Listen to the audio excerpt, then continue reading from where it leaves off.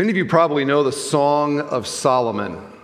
If I was to ask you, do you know the Song of Solomon? You would probably say yes. It's located in the Old Testament right after the book of Proverbs, and indeed that is the case. But did you know that there's actually another Song of Solomon? I'll bet you didn't know that, did you?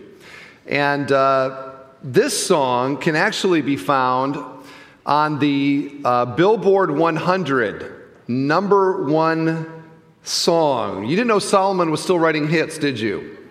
Indeed, he is. It was a collaborative effort. Solomon wrote the lyrics, and a guy named Peter Seeger wrote the tune, taking the lyrics directly from Ecclesiastes 3. And the song was picked up by a group named The Byrds, and it became a number one hit. Do you recognize this song? How many recognize that song? Okay, dating yourself big time there. This was the 60s, and yes, it became a number one song, and I listened to the whole song. It is almost exactly from the ESV translation here in Ecclesiastes 3, verses 1 through 8. Surprisingly accurate, frankly, and it has the distinction of being the number one song with the oldest lyrics ever. 3,000-year-old lyrics to that number one song, and it became wildly popular. And so this is the text that we are in, probably the best known text in Ecclesiastes, partially because of the song and just partially because of the nature of the text. So it's a very well-known section. The meaning of it is not as well-known, and that's my job today, is to try to explain what this text is all about. So what we're going to do today is we're going to take on verses 1 through 15 of Ecclesiastes 3, longer section. It easily divides into two parts. Verses 1 through 8, a poem about everything, and verses 9 through 15, the God who is over everything. Okay, so easily divided in that way. And frankly, if you just look at the text, it divides that way visually. If you notice verses 1 through 8 in an English translation, maybe you can almost see it on the screen there, it looks kind of like what? What other portion of the Bible? It looks like Psalms, doesn't it?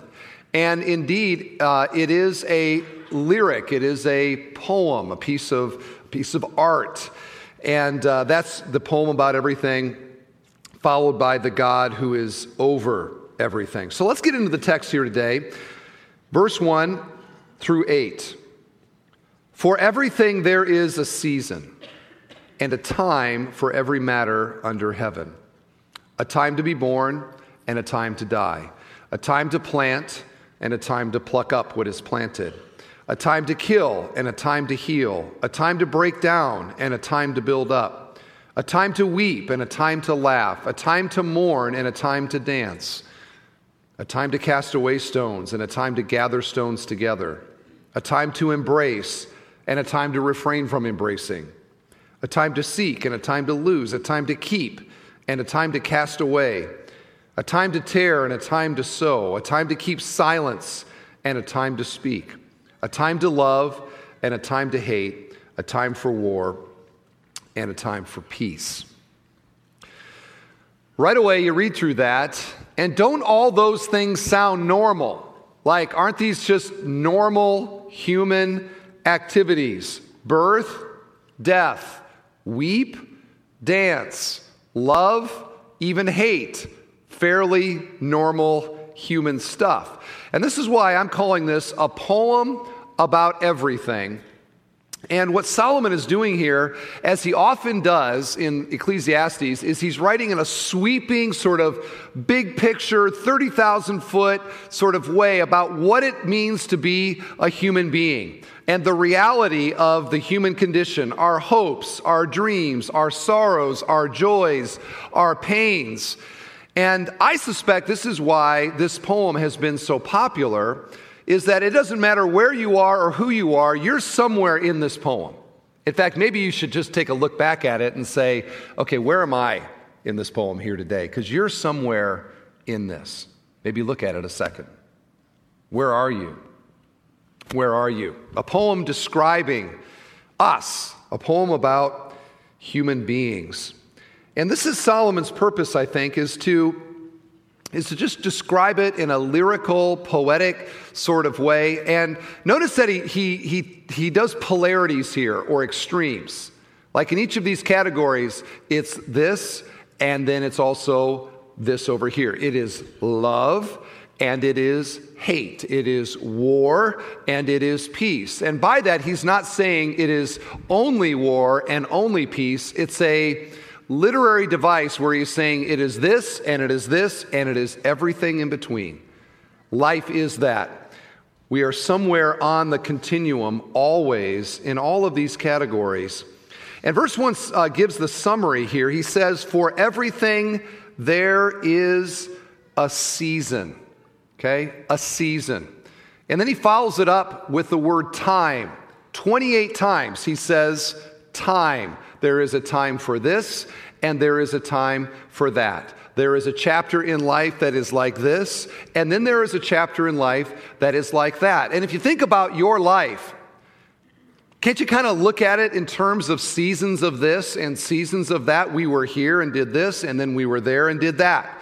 It kind of is a nice way to describe it. It is accurate to what it's like. And the human heart typically is discontented in whatever season it's in, right? So if you ask like a 3-year-old little girl, how old are you? She will say often, almost 4. Okay? I am in this chapter, but I can't wait to be in that chapter. Or this time of year, oftentimes seniors in high school get all sort of weird, right? And they can't wait to get out of this season and to get on with like the rest of their life. In fact, we call it something. What do we call that? Senioritis. That's right. We got any seniors here having senioritis right now? Yeah? No? One? Okay. In the front.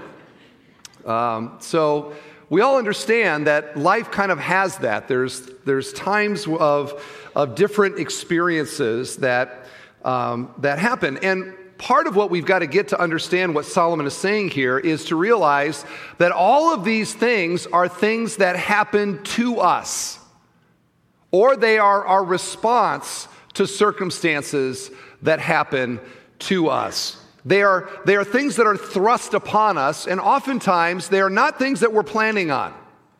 Okay? You might right now be in a season of joy, but there could be a season of mourning ready to arrive tomorrow on Monday. You don't know, do you?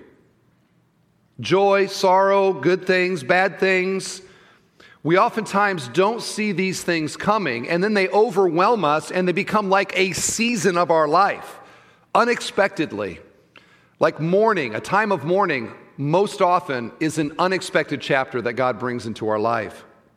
We didn't see it coming, but now all of a sudden it like dominates our life and the way that we look at things and the emotions that we have inside.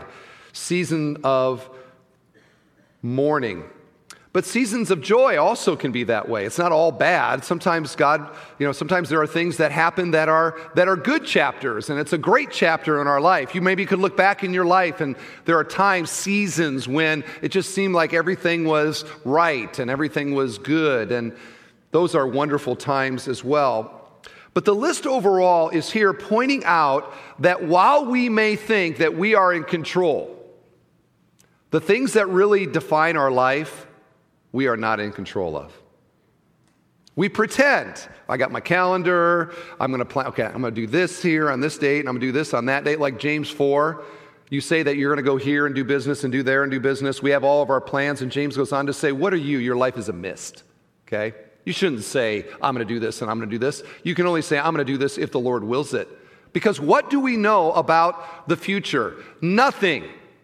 And the things that dominate our story are most often things that we do not produce and things that we cannot control. They're out of our control. I remember this in our life last September. We were having dinner with friends. What's more normal than having dinner with friends? We had that on our calendar. We're having dinner with these friends. When we noticed that our 3-month-old daughter was struggling And that ended up with an ambulance ride to a hospital and 4 days of parental terror that we did not see coming. And we're still kind of living in a little bit to this day. It's a season of life that was thrust upon us. I'm sure you have things in your story like that, don't you? There are seasons and times and chapters to life, and the big ones are completely out of our control. And so Solomon's wanting us to see life through this larger grid of man's dilemma. We make our plans, we act like we're in control of what's happening, but there's a season for everything. And no matter how much we plan, these seasons are coming, ready or not. So it's a long list here, and I'm not going to hit all of them, and some of them actually the meaning is somewhat obscure. But just to notice a few of the highlights. Notice he begins with a time to be born and a time to die. Okay, the two basic bookends of life. These are the things that get put on your gravestone. She was born on this date and she died on this date. Those two most defining things about our life, we have no control over. How many of you planned to be born? Okay. You had no control over that, did you? Right? How many of you can plan on the day you die? We don't know the day that we're going to die, do we? Now, we can plan to live forever, but we're going to die someday, and that date is unknown to us. Both unknown, unplanned. Martin Luther, you cannot live any longer than the Lord has prescribed, nor die any sooner. Those dates are not in our control. They're in somebody else's control. He says a time to kill and a time to heal. Maybe you read that and you're like, wow, that sounds like grotesquely violent. What do you mean there's a time to go and kill? We have to understand that this is, millennia old Middle Eastern life where going to war and fighting for your town was a basic part of life. And there is a biblical distinction between murder and killing. You might remember David, before his sin with Bathsheba, it says, in the time that kings went to war. It was just part of life. There was a time that you went to war. But then there's also a time when you do the opposite of that and you heal those wounds. There's times of war, there's times of peace. Both of them are part of the human experience. Look at verse 4. This is my favorite one in the list. There is a time to weep and there is a time to laugh. There is a time to mourn, and there is a time to dance. Now, these are both polarities, extremes that we experience in life.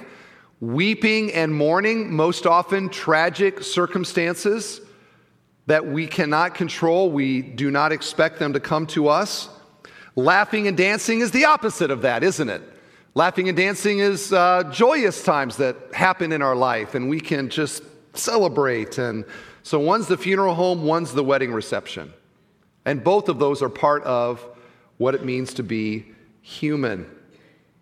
And I perceive a little grace gift in this verse right here that I think probably many people here could benefit from and be blessed by. What do I mean by that? Sometimes we have experiences in life, seasons of life, that are painful, like mourning and weeping, as Solomon says. And sometimes we experience those and we think to ourselves, I am never going to get over this. This is going to dominate my life for the rest of my life. I'm going to be in this season, this time, forever. I think of Naomi in the book of Ruth as an example of this. If you remember the story in Ruth 1, Naomi loses her husband. And she is so grief-stricken over losing her husband and so angry about it that she actually changes her name. Do you remember this? She changes her name from Naomi to Mara. And Mara means bitter. You can know you're committed to your bitterness when you change your name to bitter. From now on, just call me bitter. And this is going to be my name for the rest of my life. I am never getting over this. I'm determined that this chapter is the last chapter of my life. But then you read through Ruth and you get to Ruth 4. And at the end of Ruth, what do you have? You have Ruth married to Boaz, and they've had a child named Obed. And there's Naomi. Literally, it says she's bouncing Obed on her lap. Okay, Obed, the grandson of the great King David. At the end of Ruth, Naomi isn't Mara anymore. She's back being Naomi. And I say that because I know our church and, we have people, ups and downs and all the things that happen in life. And maybe as you sit here today, there is something that has happened in your life, in your past, that you are committed to remaining in that chapter and in that season. You hear like the Psalm 23 video that we played earlier in the service. You have walked through the valley of the shadow of death, and you're determined, I'm staying in the valley. And you miss the fact that Psalm 23 ends with, surely goodness and mercy will follow me all the days of my life. That valley is not the last thing that God is doing in your life. And so there you are, entrenched in being Mara, and missing the fact that in the plan of God, there are seasons of this and there are seasons of that. And maybe you've looked for some biblical warrant for you to get over that thing and to move on in your life. Take a look at Ecclesiastes 3:4, and maybe you can view that as a time and a season, but not the last one, and to move on. God's a God about new things, isn't he? New life, new man, redemption, salvation, the things that God's going to do in the future. None of us are stuck in the painful past of things that happen. If you're a Christian, you are not stuck in that. And so I just want to say as your pastor, move on, okay? Move on. Set that chapter aside and get on with the new thing that God wants to do in your life. Amen? Okay. I think that was a good word for somebody here, or maybe a couple hundred people here. A very good word. All right, so Solomon here, describing polarities, describing the extremes, describing human life. What he doesn't do in this poem, he just is kind of like, he's describing it, but he is not explaining it. He doesn't say why life has these seasons. But he does now, beginning in verse 9, he explains why. Look at verse 9. What gain has the worker from his toil? I have seen the business that God has given to the children of man to be busy with. He has made everything beautiful in its time. Also, he has put eternity into man's heart, yet so that he cannot find out what God has done from the beginning to the end. I perceive that there is nothing better for them than to be joyful and to do good as long as they live. Also, that everyone should eat and drink and take pleasure in all his toil, coffee included. That was the message from 2 weeks ago. He kind of returns to that theme. This is God's gift to man. I perceive that whatever God does endures forever. Nothing can be added to it, nor can anything be taken from it. God has done it so that people fear before him. Solomon now returns to that basic theme and question of Ecclesiastes. If the seasons come and if the seasons go, if the chapters come and the chapters go, and I am not in control of any of these things anyway, how do I live?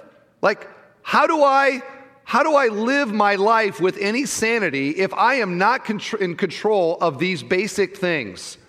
What if the whims of politics and the whims of financial markets and the whims of where I work, some boss that's making decisions that directly control my future? And what about family members that are making decisions and treating me in certain ways I can't control it? Or what about this or what about that?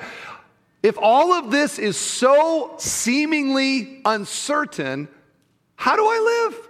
Like, how do I live with any sanity in the uncertainties of this world?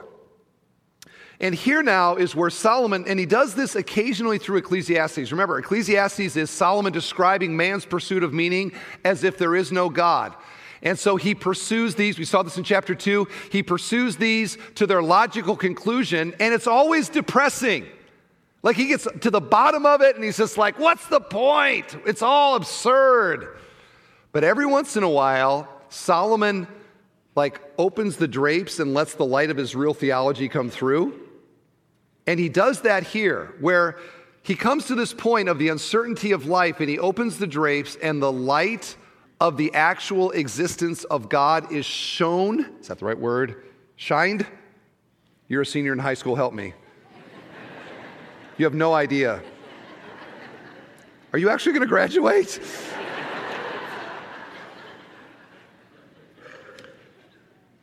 Shines through into the absurdity of life without God. And you see that in verse 11. He says, He has made everything, what? Beautiful. In its time. There's the word again. He has made everything beautiful in its time. And here now we have the God who is over everything. It was the poem about everything, but now the God who is over everything. He begins chapter 3, for everything there is a season. And now in verse 11, he says God makes everything beautiful in its time. There's the key part right there. In its time. In due time. In the seasons of life, in the good and the bad, in the mourning and in the dancing, in the war, in the peace, in the love, in the hate, in due time, God is making and will make everything beautiful. Now, I wonder, New Testament scholars, does this bring up any verse maybe that you're like, that sounds kind of like something that I have read in the New Testament? Some verse that talks about the purposes and the plans of God working towards something beautiful, or I'll give you a tip, something good. What's that verse? Romans 8:28, which Paul says this, and we know that those who love God, all things work together for good, for those who are called according to His purposes.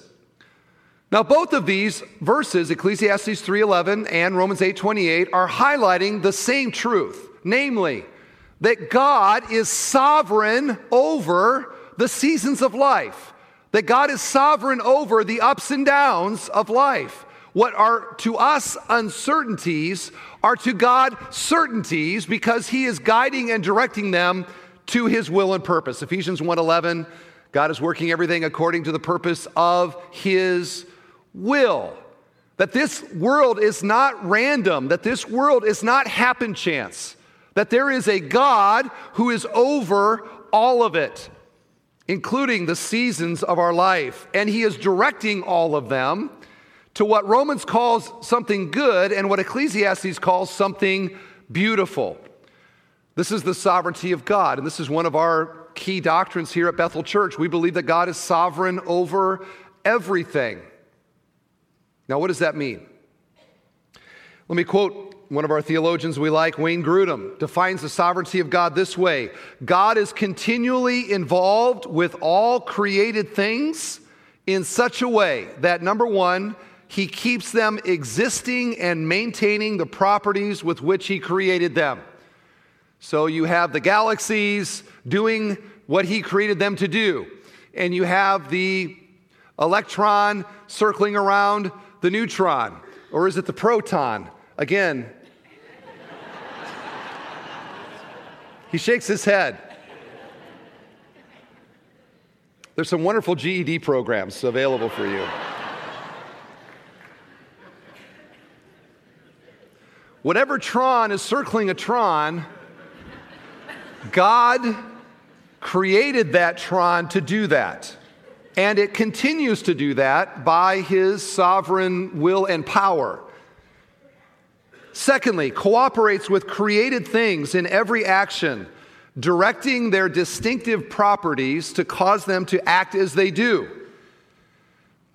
Third, that He directs them to fulfill His purposes.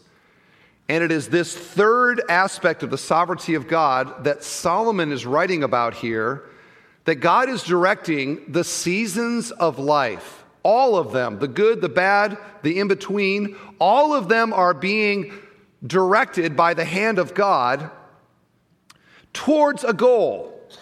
Okay, towards a goal, which Solomon says is beautiful, Paul says is good, all of them fulfilling his purposes.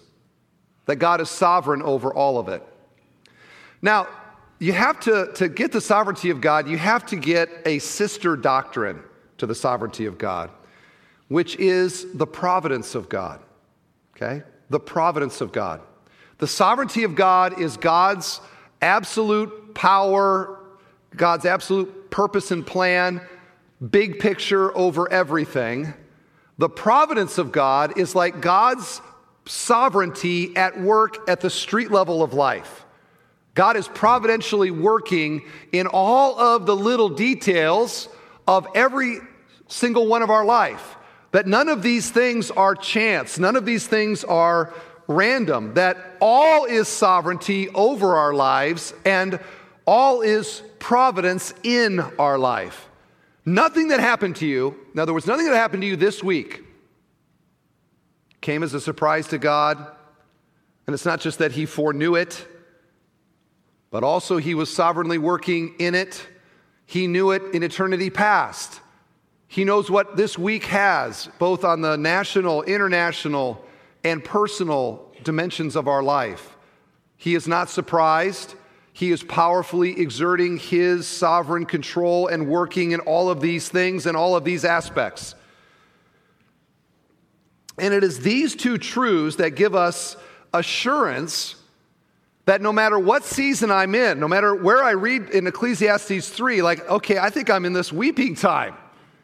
That I don't have to wonder when I'm in the time of weeping, God, did you know this was going to happen, or do you care? Or how can you use this in some way? God is sovereignly working in everything. He is sovereign over everything. An example of this, Job got this. If you read the story of Job, Job was a rich guy. Job had a lot of things, a lot of kids. In one day, in fact, it's like in 1 hour, he lost everything. Runners came to him and said, hey, the tent blew down, all your kids were killed. Another runner comes and says, the Midianites stole all your camels and all your sheep. These runners just keep coming at him. You lost this, you lost this, you lost this. Job's response shows what it looks like when I am seeing everything in life as being from the sovereign hand of God, because Job's response was, the Lord gives and the Lord takes away. Blessed be the name of the Lord. Now, he was a real guy, but he saw the things in his life as being from the hand of God. I'll never forget, some years ago, there was a family in our church that tragically lost their son to a drug overdose. And they asked me to be in the hospital room.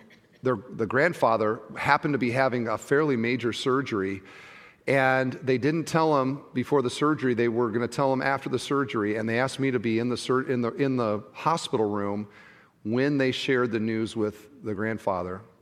And I'll tell you, the grandfather, one of the godliest men I've ever known, okay?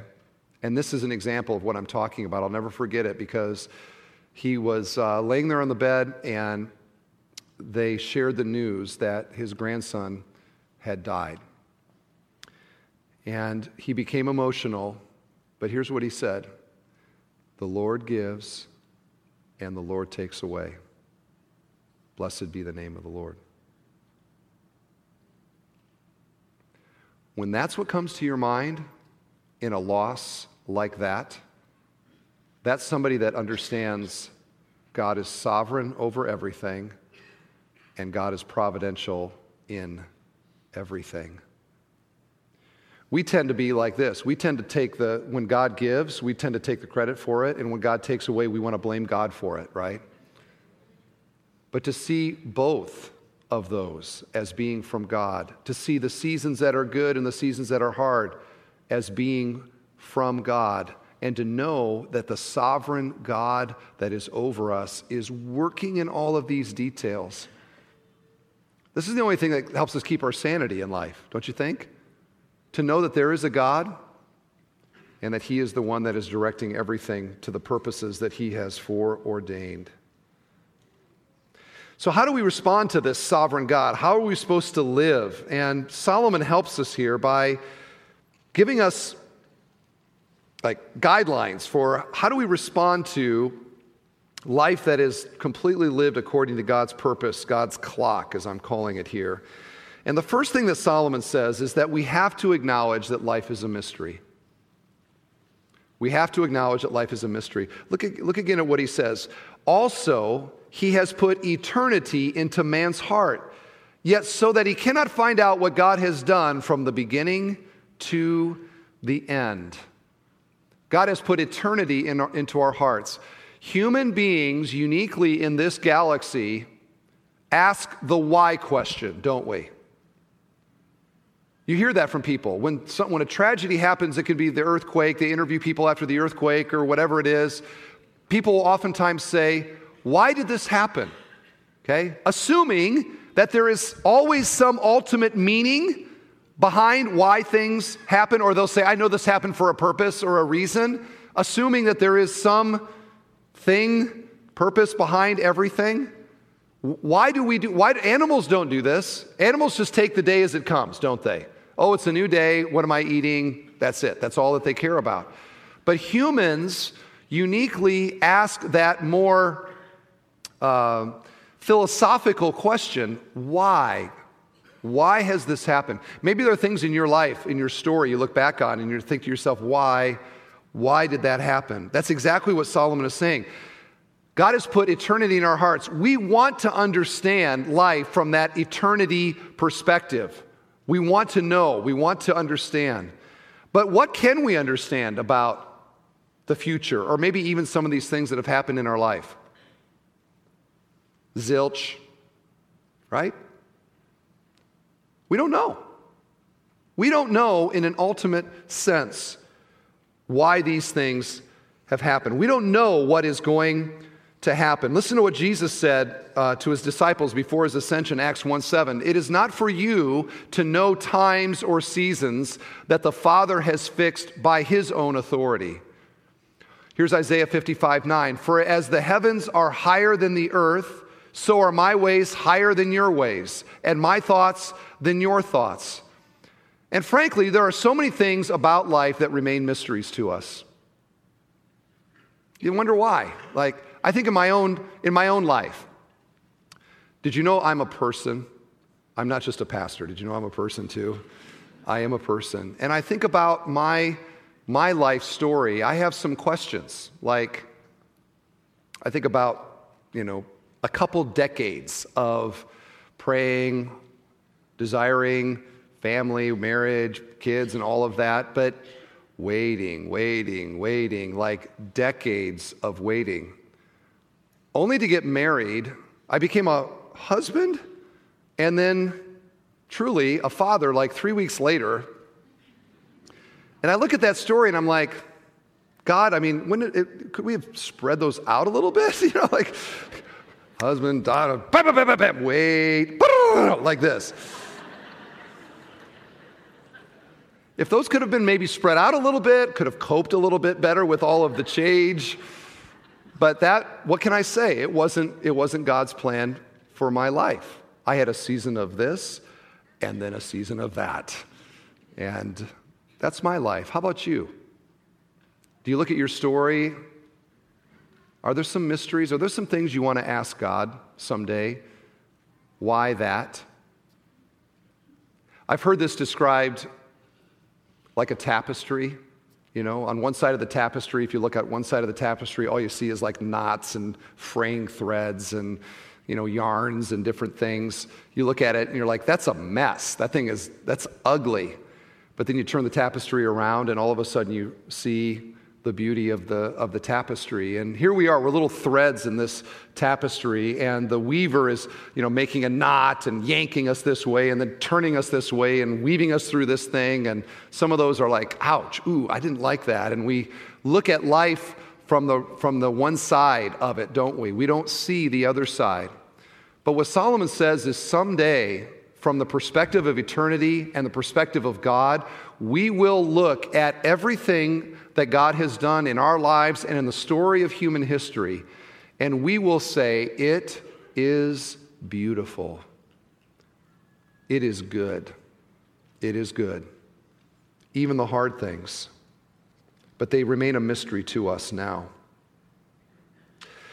The second thing that Solomon gets at here is really what allows us to walk out of these doors after this service without being in terror, okay?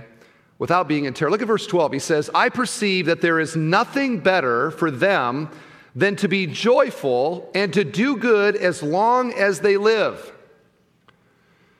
The sovereignty of God is the one assuring thing that allows us to live in all of these uncertainties, to approach this week where I don't know what's coming. It could be a devastating chapter. In fact, no doubt, with this many people here, somebody here has a devastating chapter awaiting them this week. Somebody here in this room right now. How do you walk out of those doors without just being like psychotic in fear about what might come and what's going to happen? It is the sovereignty of God. And that's what Solomon says here. He says, hey, there's nothing better in this one life than for you to live joyfully. How do you live joyfully when you realize there's all these times and seasons? You do so understanding that God is sovereign over our lives in the future. Let me illustrate it this way. How many of you rode a school bus growing up? Okay. All right. And I'm with you right now. Okay. How many of you remember the number of your school bus? Okay. Can we say that 1, 2, 3 together? 1, 2, 3. 26. Okay. I was bus number 26 growing up. And if you rode a bus, you know this experience because I lived kind of out of town. It was a little bit of a drive. And especially if you had the same bus driver, they almost become like a member of the family, don't they? Right? Because when you were in first grade, your mom was there. Goodbye, Johnny. Mrs. Jones, thank you so much. You guys have a safe trip now. Goodbye. And they do that day after day, year after year. Here's cookies, at Christmas and hot chocolate on the cold day. Mrs. Jones, thank you so much. They become almost like a part of the family. When you were riding the school bus growing up, how many of you were concerned about where the school bus was going? Okay? One in the front row. All right, I'll talk to you later.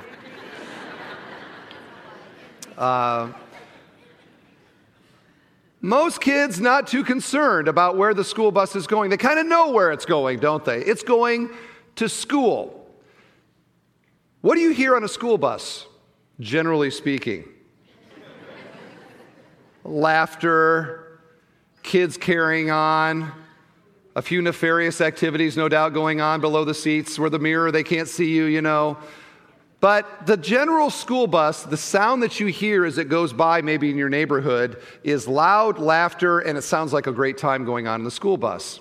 Why? Because the kids are unconcerned about where this thing is going.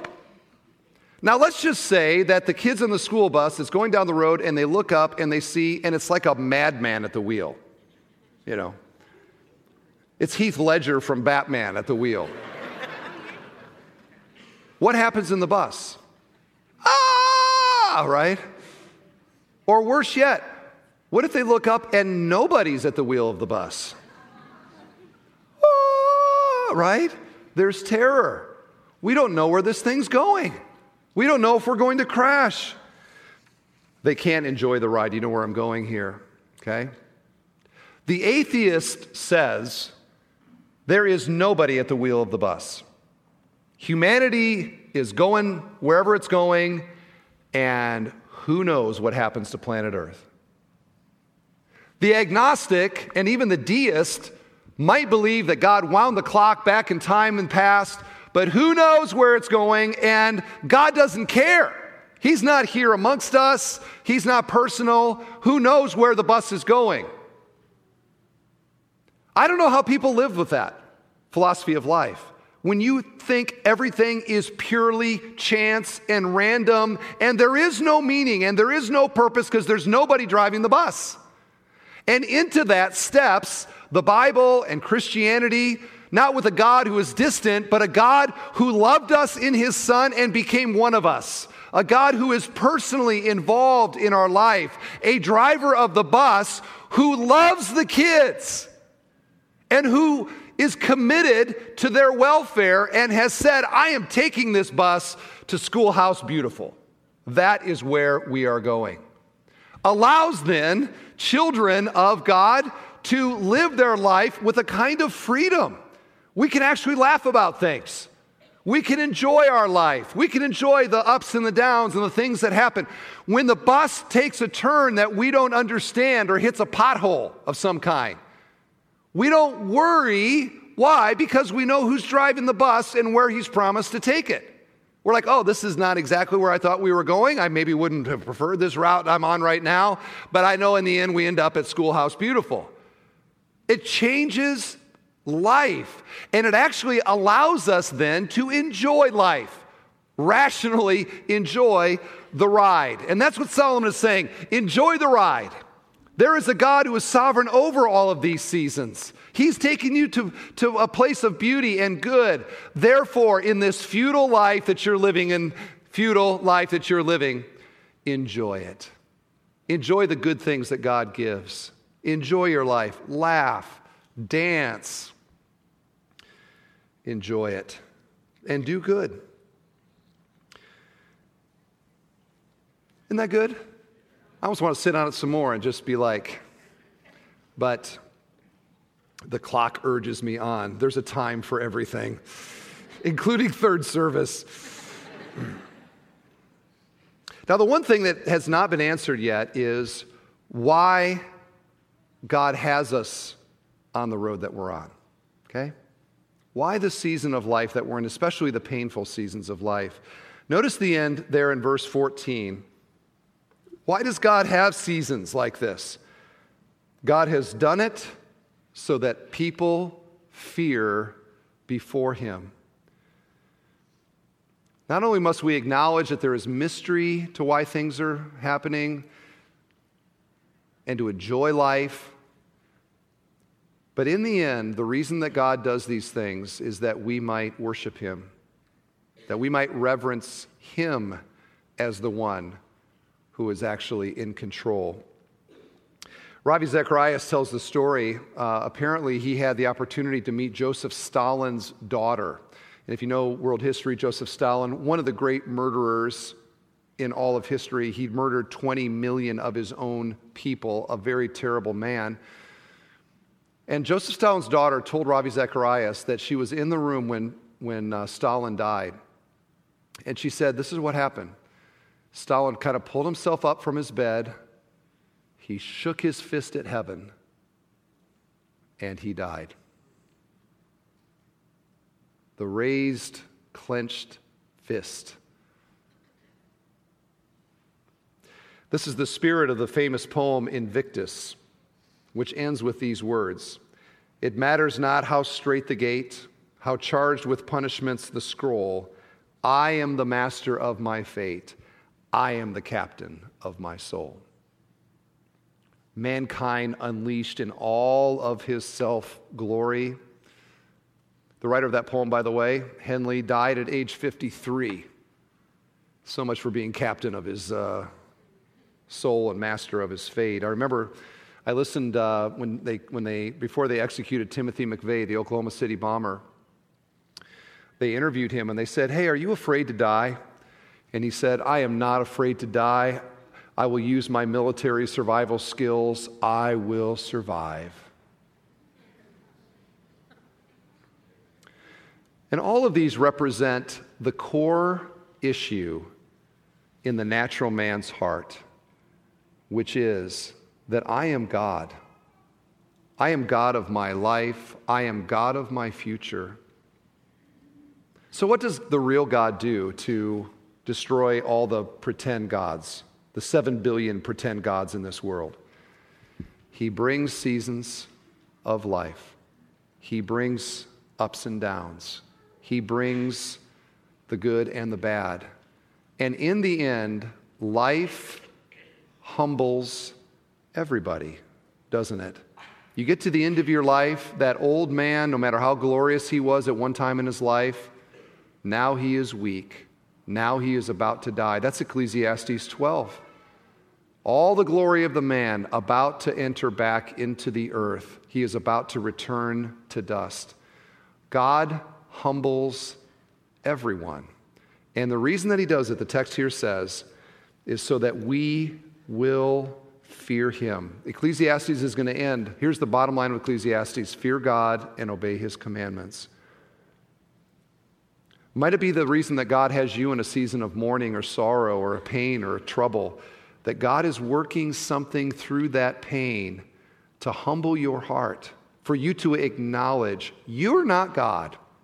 You're not the captain of your soul. You're not the master of your fate.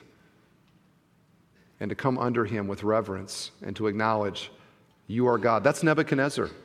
There's so many examples in Scripture of how God humbles us so that we might come to that proper place of reverencing him. And God's sovereignty was no more on display than when he sent his son Jesus into this world. Listen to what the Bible says about time and Christ's coming. Romans 5, but while we were still weak, at the right time, Christ died for the ungodly. Here's Galatians 4. But when the fullness of time had come, God sent forth his Son, born of a woman, born under the law, to redeem those who were under the law, so that we might receive adoption as sons.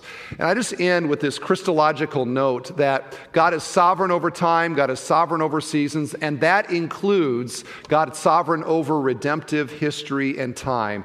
And that at just the right time, politically, culturally, spiritually, at just the right time, with just the right virgin young woman and her betrothed husband, Joseph, at just the right time in the spiritual course of history, God sent his Son into this world to save us from the despair of living in all of that and to save us to a life of worship of this God. And there is mystery. We can't understand these things. I have no idea what your week ahead or my week holds.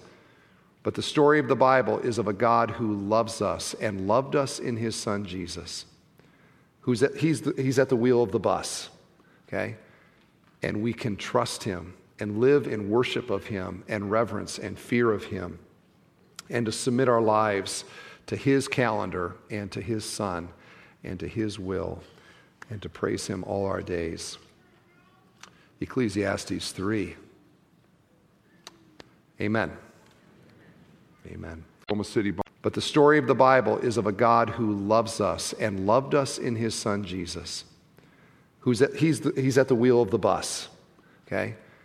And we can trust him and live in worship of him and reverence and fear of him, and to submit our lives to his calendar and to his Son and to his will, and to praise him all our days. Ecclesiastes 3. Amen. Amen.